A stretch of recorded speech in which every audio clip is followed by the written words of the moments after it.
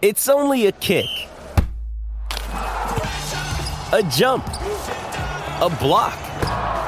It's only a serve.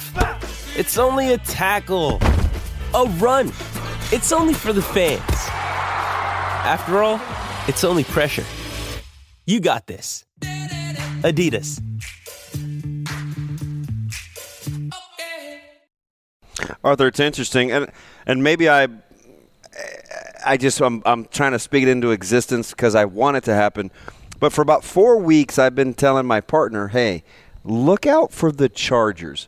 Staley aside, if they ever get healthy, I like the Chargers. Is this just one of those franchises that's just not going to get over the hump? There's just something about it, or do you kind of like the Chargers once they do get healthy, Staley aside? Can I say that, or do I have to take the coach with it? Yeah, hard to separate those two. But look, Staley has his moments. You'd like to see him. He obviously made a name for himself last year with the aggressiveness. It worked more often than not. This year, it's backfired. It's looked like he's trusting his intuition more than the analytics. So Staley has been imperfect, no question. But I'll tell you, they've got darn close to a perfect young quarterback in Justin Herbert. He was just awesome last night. Unbelievable. In a win that felt like, guys, maybe if the Chargers are going to turn a corner, maybe it's here. Now, of course, just a couple weeks ago, we saw Staley with the bold 2-point conversion to win and maybe save their season, and then they take a step back last week. So it's classic Chargers, but I think you might be onto something. They're on the cusp of getting Joey Bosa back. Obviously, they survived against one of the more dangerous offenses in football without him, without Derwin James, without so many others last night, Bryce Callahan. The list just goes on with all the injuries they've been dealt. But certainly a couple returns last night, and Keenan Allen and Mike Williams give that offense a different look. And I think with that quarterback, with those two weapons, and they've got more too, obviously, in Austin Eckler and some other guys on the inside as well. That I think that would be a team that I would be fearing as a 7 in the AFC for sure. In the same vein, what's your level of concern for the Miami Dolphins? It's real. Tua has not played well in back-to-back weeks now, obviously. They got to go to Buffalo now. Obviously, they won earlier in the season, but they go out in the elements Saturday night. A big deal was made of actually the Chargers had the heated benches yesterday at SoFi. So we'll see if they're up for that kind of challenge. There's a different level of physicality, I think, for sure. Above and beyond, of course, having to go play outside in December when you play this Bills team. So I really like Mike McDaniel. I like what Tua's done this year. But now you got Tyreek Hill hobbled. The defense, I think, showing a few chinks in the armor. So, yes, I do think there is reason to be concerned with the Dolphins, especially as the Bills look like maybe they're getting back on track, too. And obviously that conference, that division, we'll see what the Patriots do tonight, but pretty solid top to bottom. We're speaking with Arthur Arkish of Pro Football Weekly. You can give him a follow at Arthur Arkish on Twitter. Arthur, transitioning to the NFC, also in the same light as the conversation of the Dolphins, but maybe not as extreme. You take a look at the Buccaneers. What's your level of concern with them, and is there a team in the NFC South that can really overtake Tom Brady? Oh, boy. Between the NFC South and the AFC South, I don't know what to make of either division, but obviously the Panthers are the team everyone's talking about coming out of Week 14. As far as the Bucs are concerned, I think my biggest concern isn't Tom Brady. It isn't the lack of synergy suddenly with Mike Evans or the run game that's been non-existent for the better part of the season.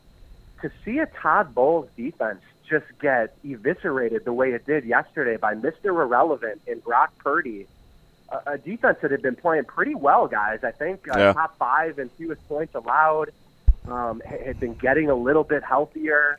And like I said, just had the MO with Todd Bowles of being a scheme that should really just fluster a young quarterback obviously more than we saw yesterday.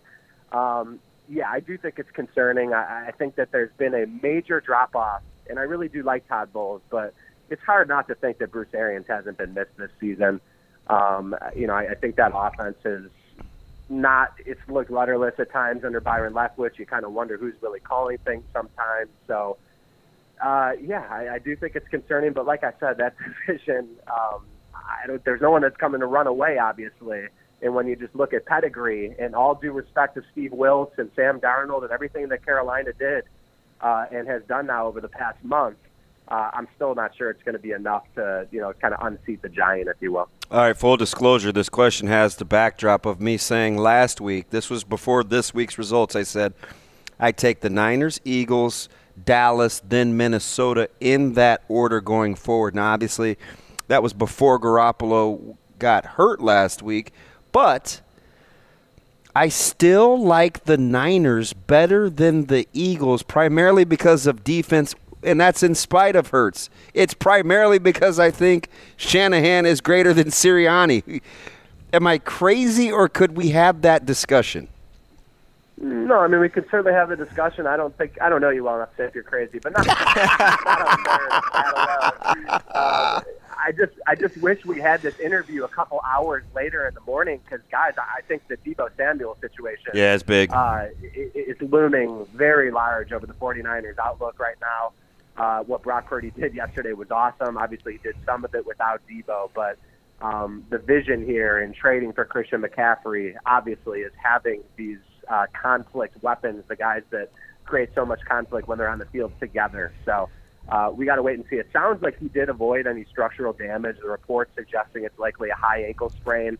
That would be a best-case scenario when you saw what a scary look that was on the field for them yesterday. So we'll see, but I do need to wait and see what's up with Deebo. And then I just would also say I think Nick Sirianni's done a pretty darn good job. And when you put their records side by side, obviously Shanahan's been doing it a lot longer, but Sirianni acquits himself pretty well. So, and that's arguably an even more balanced team. Actually, I don't even think you could make the case those are the two deepest rosters in the NFC. I think you're right on there. I would not argue with that point. I just think we need to see more of Brock Purdy before you can kind of put him right up there next to. And I know you're not putting the quarterbacks next to each other; you're putting the rosters next to each other. But we all know it's a quarterback-driven league. So, and I really do. I just think the way that they've surrounded Jalen Hurts with those receivers, with that offensive line, they still might get a slight edge for me, but. There's plenty of intrigue. There's no question for the Niners coming off that historic start from Purdy. Real fast here before we let you go, Arthur. You mentioned Jalen Hurts. Is he somebody that could win the MVP this year, or do you still think it's Patrick Mahomes to lose? I do think it's Mahomes' to lose, but I also think they're neck and neck right now. I don't know if Mahomes can afford another slip-up like we saw yesterday. And I would have no problem with either one of these guys winning the award. They've both been just awesome, really playing at a historic clip. But when you look at all the advanced metrics from EPA to success rate and overall offense and what the Chiefs have done after getting rid of Tyreek and some of the other absences they have endured, I think I give them the slight edge. Because remember, it's the most valuable award. And if you take Mahomes off the Chiefs, who knows where the heck they are? And if you take Hurts off the Eagles, they're going to take a step back, but I can't imagine it would be as big of one. Fantastic, Arthur. Man. Great point. Good. I appreciate you joining us. And anytime we get a chance to get you, I hope we can. Wishing your dad all the best. Oh, thanks so much. It's my pleasure. And give a call anytime, guys. Have a great day. Thanks, man. You too. I love it. Hey, and if you need tickets to go see those Chiefs, Red Zone Ticket Express, they are here for you. Red Zone Tickets buys and sells all types of tickets to events. That's Morgan Wallen, NCAA volleyball. That Final Four is in Omaha. You've got Creighton. You've got Nebraska basketball. You've got Mannheim Steamroller.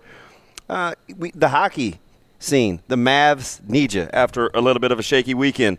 All that and more. NFL, we got you covered. Chiefs, Vikings, Dallas Cowboys. Red Zone Tickets has a wide variety of NFL tickets at many price points. Red Zone Tickets is located right here in Omaha and is reliable. It's local and much better than my grades and yours put together. An A-plus better business rating, Drew Down. Visit RedZoneTickets.com today. That's RedZoneTickets.com. Man, I wish we could have gotten into it more, too, because you mentioned shaky weekend. It was something similar like I saw last year when Omaha took on Colorado College, and they were at the bottom end of the conference. And, man, did they hand the Mavs 2 losses this weekend? And it was like the same thing. You can't killed our split buzz. with that team. Yeah. Can you just give me one, though? Can you just give me a make some noise? Yeah. Make some noise. Because Coffee and Cream's over. But hey, we'll see you again tomorrow. And if you want to catch anything else, go to the podcast. That's Morning Dump, Betting Bites, and the Sports Six Pack in the afternoon. Thanks for joining us. We'll see you tomorrow.